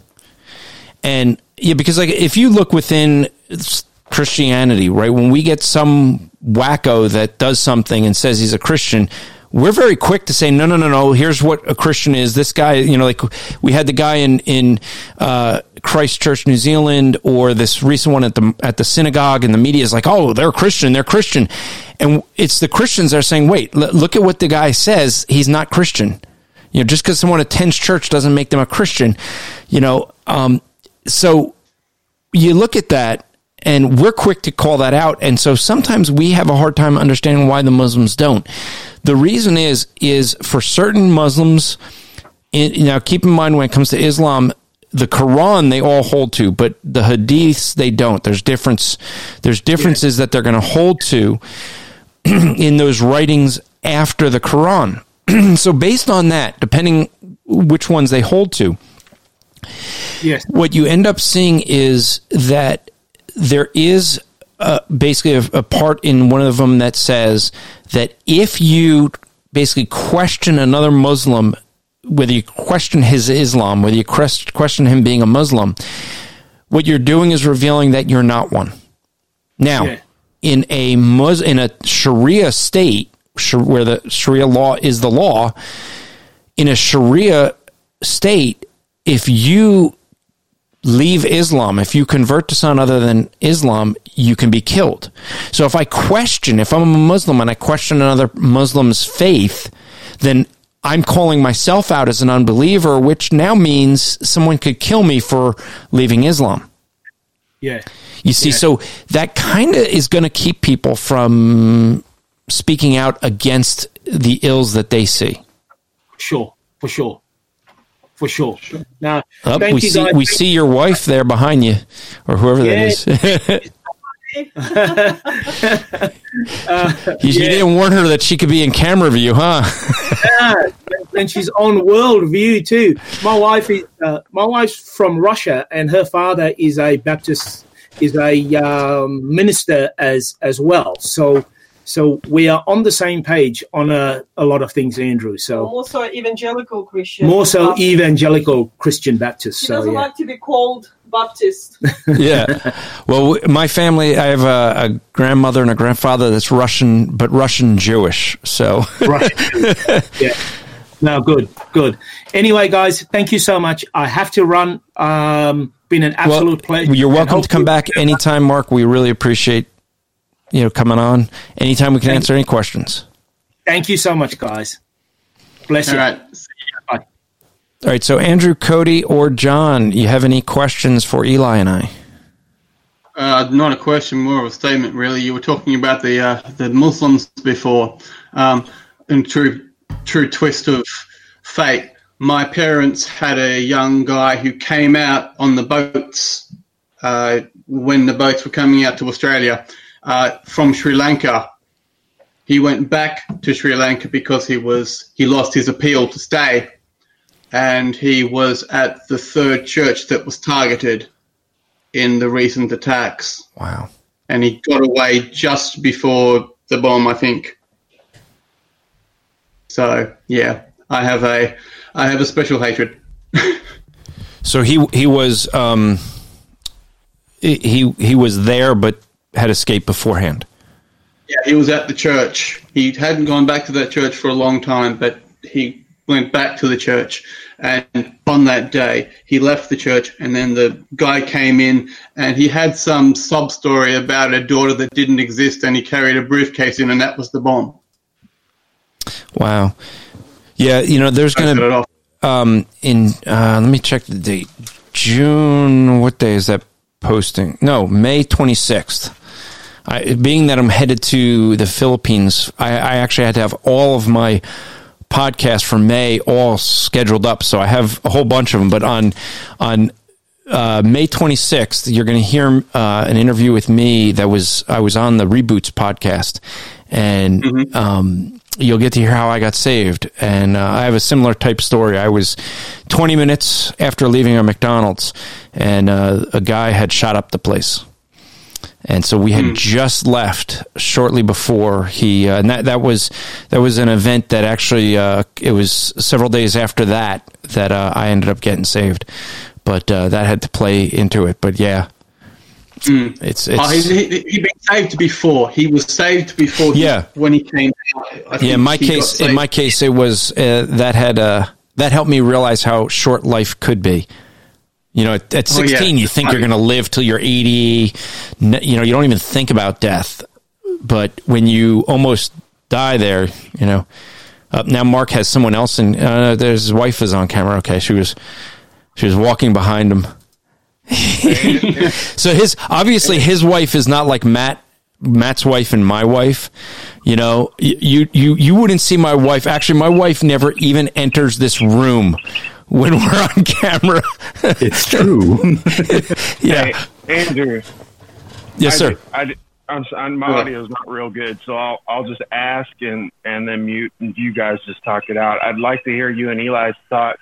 I'd messaged you, but since you got your whole podcast schedule done, how would you guys go about introducing the topic of what's going on currently regarding the social justice movement inside evangelicalism to your pastor, who is theologically sound and but is just unaware this is going on, and that I've seen little flashes here and there of some egalitarian type stuff entering the church, and I just not through him, but just in conversations with other members. How would you go about, like, it seems like every time I talk about social justice stuff, like it's you can't. I don't know how to talk about it to someone who's not up on it, I guess, in regards to what we're seeing, in the SBC and stuff like that. How would you go about introducing that just at a starting level to them? Yeah, and I'll say this as well. Next week, when I'm not here, when Dr. Silvestro is here, come in and ask him that as well. And I'll tell you why. When we were at the Shepherd's Conference, if you listen to Shepherd's Conference Q&A, that obviously became an issue, and a lot of people as pastors, were clueless of what the issues were. Anthony had some good conversations with different pastors that he was just with, and he had told me about, and so he was bringing them up to speed with the issues. So he may have some good insights as well. I'll give real quick my thoughts, and then I'll let Eli give his. But I think the thing you have to do is help them to see what the issues are, and the issues are not.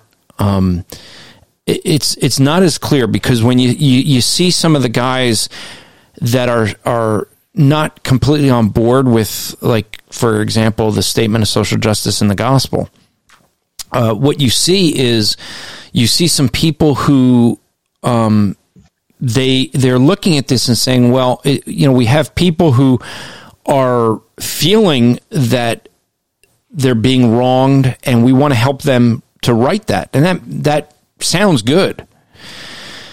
The issue that you see, though, is they don't always see where this is going, because this is really, it's a much larger issue than just trying to be fair.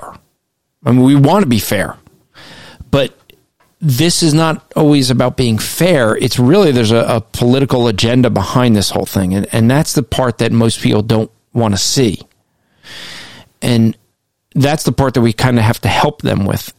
So you brought up the issue of women's role, in the church, and you might have a conservative pastor, but that's usually where it starts, is there. Typically in the past, that's where it started. Now I think that starting point of the liberalizing of a church is not starting with the women's role anymore, but it's starting with the racism. But what's behind both of those very quickly is that of homosexuality and accepting of homosexuality. And so, it would be a thing where, actually I'm just seeing what John is pasting in the comments, and I agree with him. Have your pastor listen to Daryl Harrison and Virgil Walker on their Just Thinking podcast. And if Mark's still listening, you should definitely get Just Thinking podcast. In fact, they were at the Christian podcast community. We have awards at the end of the year of the best podcast for the previous year, and Just Thinking was the overall winner of the best Christian podcast for 2018. It's excellent material, and it would help your pastor to see just what some of the issues are. And it's from two African Americans, so it's not two guys that are white that are bashing on blacks. It's guys who are saying what's wrong within their own community. So that may be a little bit more helpful. Another one. And I'm just going to look up the name, because I think he changed name from Prescribing to Prescribed, or vice versa. But I think it's Prescribed Truth or Prescribing Truth. Give me 1 second to find it. I'll tell you, this is probably something that would happen in a sit down 30-minute kind of conversation scenario to somebody that's like really just introductory level oblivious. Yeah. Right. Well, see, the thing is that they're oblivious, and it's Prescribing Truth podcast. Both of those are going to, what it is give them that and let them see what the issues are. I mean, so the resources you could give, those would be two podcasts where you could give them some things to think about and listen to. You can give them the link to the Social Justice in the Gospel. I think it's Social Justice. Now I got to look it up. Statement on Social Justice. I got to look this up. If any of you guys remember what this statement on social justice in the gospel is offhand, just shout it out. So, okay, it's statement. I can't remember. Yeah, statement on socialjustice.com. You could give him just the link on statementonsocialjustice.com, and it goes through all the affirmings and denyings. There's over 11,000 people that sign that now, and you could look at there and see, to as some quick things. Now, if you're in a 5-minute conversation with your pastor, what do I do? What do I say? Really, I would address the issue of justice. Is it God's justice, or are we trying to have some human justice that we're trying to force upon others where they're not really responsible? Because that's really the issue, is the justice that is trying to be forced upon people, and the issue of God's sovereignty. I mean, that's where I would end up starting. Because the real issue where it affects the gospel is when people start saying that the gospel is not enough, and we need social justice. We need to right wrongs of the past. We need to have liberation. It's really what is called black liberation theology. Or, sometimes it's you see it in different forms. Same thinking with feminist liberation theology, but it's liberation theology that you're seeing. And if you word it as liberation theology, a lot of pastors may know that and immediately know what's wrong with it, but not see that this is that same thing slipping its way in. So, Eli, what would be your thoughts? Well, I guess trying to inform someone who's completely oblivious to something. I mean, you said that the pastor in question is grounded in solid theology. I think in a very simplistic way is to first be able to identify the specific trends that you see that is troubling within the church, and then bring it to the pastor in such a way that the conversation is framed with bringing things back to the standard of Scripture. So as a concerned congregant, you say something to the effect of, hey, I know that this church values the Word of God. I know you as a pastor value the Word of God, and I see very troubling trends that I wanted to kind of discuss with you. I know that you might not be familiar with this stuff, but hey, what do you think about this? And you clearly identify those specific trends that you think are kind of veering off, and see what your pastor thinks about. Maybe he will get the force of what you're saying when he realizes that the specific things that you are identifying he hasn't really recognized before, and he notices that they're actually way outside the bounds of Scripture. And I think that's one way you can kind of open the door to bring some of the seriousness of this topic to his attention, which would hopefully encourage further conversation or more investigation privately within his own research and studies. One of the things you sound just like that. You sound just like Greg Kokel, dude. You're so like direct, disarming, and just kind about. Anyway. Okay, hey, I know Greg. Don't insult Greg that way. Andrew's militant and confrontational. Oh wow! So another thing you could do, depending on the pastor, and here's one thing you could do, and I know that I've done this with a pastor. I just pulled up the page, Statement on Social Justice.com, and what you could do, as I did with one local pastor here, that was like, well, I don't really see this as a big issue. And so I said, well, here's a statement that has a bunch of affirmations and denials. I said, you should check it out. And he was like, I don't have time for statements and things. I said, well, it's a big enough issue that here's some of the people that were the initial signers of this. John MacArthur, Voddie Baucham, Phil Johnson, James White, Tom Askell, Josh Buice, Justin Peters, Tom Buck. Right, I just listed names like that and said these are not men of ill repute or something. These are guys we look up to, and as you go through that list, and then you can see those were the initial guys that were at the initial meeting in Texas, and then there were those of us who were involved with it. Some were involved early on, and some of them are like R.C. Sproul's wife has signed on. Douglas Wilson, myself. I'm just trying to look at some of the names that are on that second stage. Ali Stuckey, if you're familiar with the Relatable podcast, Tony Costa. I mean, these are men and women who are, respected people. So if they're behind this, maybe that gives them something to say, well, gee, if John MacArthur's backing it, and maybe I should look into that. Might be another way you can go. Yeah. Also, there's a great sermon that Phil Johnson just did. It's on his podcast feed, and it's actually really good. It's called Worthless Virtue. And he really does discuss a lot about the whole thing about the social justice movement and all. And you should check it out. I think it's his latest sermon that he just gave. Grace Life Pulpit, John. Okay. Maybe drop the link in here as well, John, if you have it, and I'll drop that out. What were you saying, Cody? I was going to say, I'd like to issue a challenge to Dr. Flowers and those that run in his camp. If you're going to address Calvinism, this social justice issue seems to be a predominantly in the Calvinistic community of the SBC, and it's kind of where it's divided. I want to challenge Dr. Flowers and his crew, who are noticeably silent on the issue, to weigh in on it. I'll have a lot more respect if you have a opinion about this, because it appears to me, it seems like that side of the SBC is waiting for the Calvinists to cannibalize themselves. So I just wanted to issue that. So you're issuing a formal declaration for Dr. Flowers, who we know he listens to this show. You want you'd like him to formally come out and take a position on the issue of social justice. Yeah, and it doesn't have to be one side or the other. I would just like to hear his thoughts about it, because I haven't heard anything from that camp.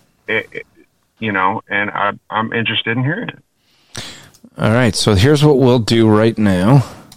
I am texting Leighton Flowers right now and letting him know that Cody would like him to come on to Apologetics Live and give an answer of... yeah, who am I? You're the man. Wait, are you saying someone doesn't know... Wait, are you saying someone doesn't know who Cody Robbins is? I mean, wait. Yeah, I know. Does Matt Slick know who you are yet? I think he just now knows after several years and thousands of conversations. He's getting it. Okay, for people to get this backstory, Cody, we met in Dallas, Texas, when Matt was having the debates with David Smalley and Matt Dillahunty. How many times did you have to reintroduce yourself to Matt Slick? Since then, and that was 2 years ago. No, well, start with just that weekend. Oh no, it was just the one night I was there, but okay, so how many times since then have you reintroduced yourself to Matt and had to explain who you are? Virtually every time. I have a list that I run through of all the different ways that he might remember me, and then it usually comes to him, but it's an exhausting process. See the cross that's on his picture there? Cody made that and sent it to Matt. And Matt still doesn't know who this guy is. Oh, that's right. You sent him a big cross, and he still doesn't know. That's right, because you once said that I'm the guy that sent you that cross. Who? That's why I have it as my profile. That's simply the only reason I have it as my profile picture, so Matt can remind him. Okay, so let me. We got 10 minutes left. Let me bring Charlie Spine in. Charlie, if you want to unmute, let's make sure that your volume's up. So Charlie could vouch if he comes in. Matt, in some areas of his life, has a memory that will blow you away. He can remember details of church history and heresies. I mean, so many things. You're like, how does he remember all this? And then it comes to meeting someone like Cody, and it's like the brain of a goldfish. The memory of a goldfish, like, hello, I just met you 3 seconds ago. Who are you again? I can empathize. I was in a band that played around for a long time, so I had a lot of those kind of people. Like, I get it. I understand. I don't hold it against them. And I do. I've got that kind of memory too. Well, no, see, that kind of memory. Cody, have you ever heard how what happened that time Matt first met Josh? And you know Josh. Oh yeah. Okay. Yeah, I do. So I remember I heard that. I mean, here we're at DC for the Reason Rally. Josh lives in that area. Josh set up a place where we can all meet to have sushi. Now, first off, for the record, Josh was super excited. He would follow Matt and I, and he had these blown out of proportion views of both Matt and I. He thought of us as these really serious-minded guys who are always, just doing nothing but talking scripture. And he must have been disappointed. Oh yeah, it was a rude awakening as we're sitting at sushi. It was. I'm trying to remember who else was there. Someone from Texas, and I can't remember his name, but basically, we just completely, it was like a rip fest, and Josh was like, oh, just in horror. But literally 5 times in the course of about an hour, 5 times, Matt asked me, so who, like, at first it was, who are you waiting for? Josh. Who's Josh? I explain it. 10 minutes later, 20 minutes later. So who are you waiting for? Josh. Josh who? I explain it. Then we're sitting, he meets Josh. He's like, so who are you? Josh now explains it. I mean, like, we're now at the table halfway through, and Matt looks at me and says, so who's this guy again? I'm like, dude, the memory of a goldfish. I just say my brain is full, and I can't remember, but it doesn't go over real well with my wife. So... Yeah, because you married her and she doesn't want you thinking that, you're empty-headed when marrying her No, whenever I can remember everything else and every single little conversation I have, but I can't on theology and whatever, but I can't remember what she told me about where she's going tomorrow or whatever, or that she did the dishes. I can't ever remember that, or I need to do that. So, all right. I have the same problem. Sometimes I forget who people are. Well, I do. I forget that all the time because just the sheer number of people I meet, if I meet them just once, it's hard for me to, I have to talk to a person a couple times or have something that gets me that married. So I understand that. But if I'm sitting at a table with someone, usually I may forget their name, but I don't forget the context that quickly. No. And unfortunately, Charlie must not be there. That we could get Charlie to vouch for this, I'm sure. But all right, we got about 5 minutes left, so 5 or 10 minutes left. So, any last questions from any of you guys? Anything? If not, we'll John, I should ask you. Are you going to do an after show? Yes, there's going to be an after show. I'll be posting the link here shortly, and yeah. What channel is it on YouTube that I could direct people to? Because I never remember. Atomic Apologetics. Okay, so you are going to do that one. And, now that I think about it, I meant to call you or send you a text earlier. Any of you guys that are here, any of you guys listen to The Dividing Line? All the time. All the time, Did you hear the shout out to someone that's in this room? Yes, James White called out John Wilkinson, Atomic John, I think is what he called you. Atomic Glue John. Yeah. I thought that was funny. Twitter handle. That's my Twitter handle, at Atomic Glue John. Yeah, and he goes, that's an interesting name. I wonder what that means. And yeah, there's a whole background story of that, but I don't want to bore you guys. Yeah, well, it was fun. I mean, you got to remember, I listen at triple speed, so when I heard that, I was like, wait, what? Did he actually call out John? So I was like, okay, I should back that up. Yep, he did. Yeah, so it was quite shocking. Yeah, very away at that. So yeah. I do have a quick question for you, sure. Andrew. Because I've listened to you guys talking about the charismatic gifts. Just a quick deal. I mean, I love Justin Peters, but I hear him use this argument often that if somebody's saying they're prophesying now, that it should be in Scripture. What do you do with somebody who prophesies in, say, the Book of Acts? All right.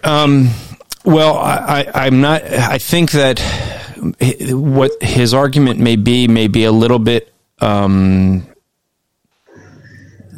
not represented as well with that. So, the issue, he says, if someone is prophesying, it's equal in authority to Scripture, right? So, what he would say then is that if you're claiming that you're speaking God's word, then you're making a claim that God it's inspired because it's from God. Now, not everything, because God clearly would prophesy things to people that we don't have written down, okay, because there's references to that. So what we have to realize is that it would still, that prophecy, even if not written down, is equal in authority to Scripture. So I would say if someone has a true prophecy from God, then it's equal in authority to Scripture. Now, not all Scripture is going to be, there's Scriptures that were for the nation of Israel that wouldn't be applied to us today. And so there are passages that apply to specific people. And I think there's prophecies that could be equal in authority to Scripture because God said it, but it's not directed for everybody. In other words, I don't believe that the black letters and the red letters have any difference in authority in Scripture because God said them all. It's the fact that God said them that made it authoritative. Not a church just saying, oh, we recognize these books. That doesn't make it authoritative. It's because God spoke it. So I would say that if someone had a genuine prophecy today, it would be at equal in authority. must it be in Scripture? I don't think it would have to be. I don't think that every prophecy that was ever prophesied was written down and in Scripture. But if it's a prophecy, then it's from God and it's equal authority. And so that would be the way I would end up addressing it and saying it. So I might not have as strong of a view as Justin does. Okay. I mean, I lean your direction. I just didn't think that was a good argument, because when you start looking at, well, what do you do with the people that prophesied in the early church that's not in Scripture, But yeah. I mean, I agree with Justin way more than I do Matt Slick, but he and I don't agree on everything, So, I mean, there could be areas where he's wrong. I doubt it, but, it's probably me being wrong. But, so with that, I'll close out the show. I know I'll put a link when John sends it to me for the after show that he usually hosts, and that's more of a free-for-all type of discussion. They go after this show and discuss things. But as I said earlier, this is a podcast this will be turned into a podcast shortly afterwards. So if you want to go to Apologetics Live and listen to that, we mentioned several podcasts that are part of the Christian podcast community. You could check them all out. It is a growing community. If you're interested in podcasting, or you are a podcaster and you are a Christian, and you're on Facebook, I should say, you can go to the Christian podcast community and join our group. If you don't get asked a bunch of questions when you join, you're in the wrong group, because there's a couple of ones with the same name. But we are there to help disciple people in podcasting, help them to be better podcasters, both in quality and in content.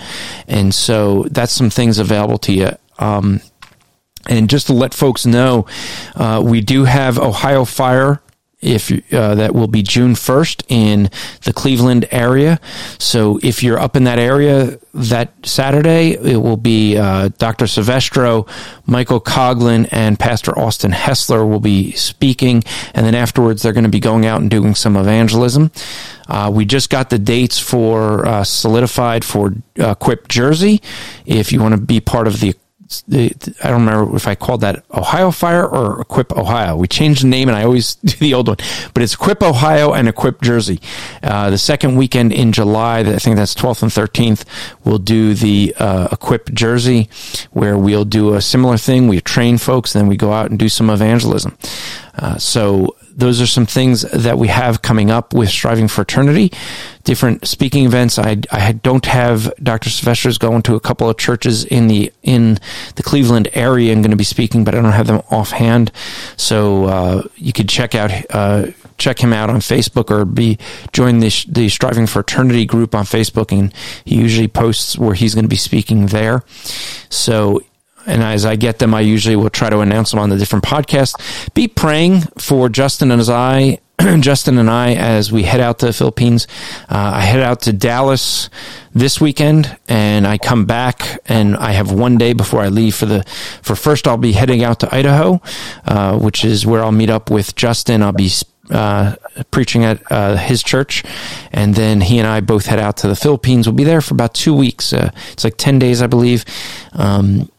2 weeks with all the different travel and whatnot. But we'll be at 2 different islands, Manila and Cebu, doing 4 different conferences and seminars. So if you could be praying for us, praying for our wives who are behind and without us, so they would greatly covet your prayers. So, and we just are grateful that you guys continue to come in. If you find some value in this show, let others know about it. Let them know how it's helped you, that others would be listening, that others would be joining in, that others would come in, ask their questions, even some give challenges. And, if you really find some value and want to help out, you can go to strivingforeternity.org/donate. You can give a one-time donation, give a monthly donation. Monthly donations do help us a little bit more because we have monthly bills to pay. And it would be a way of showing support for the show.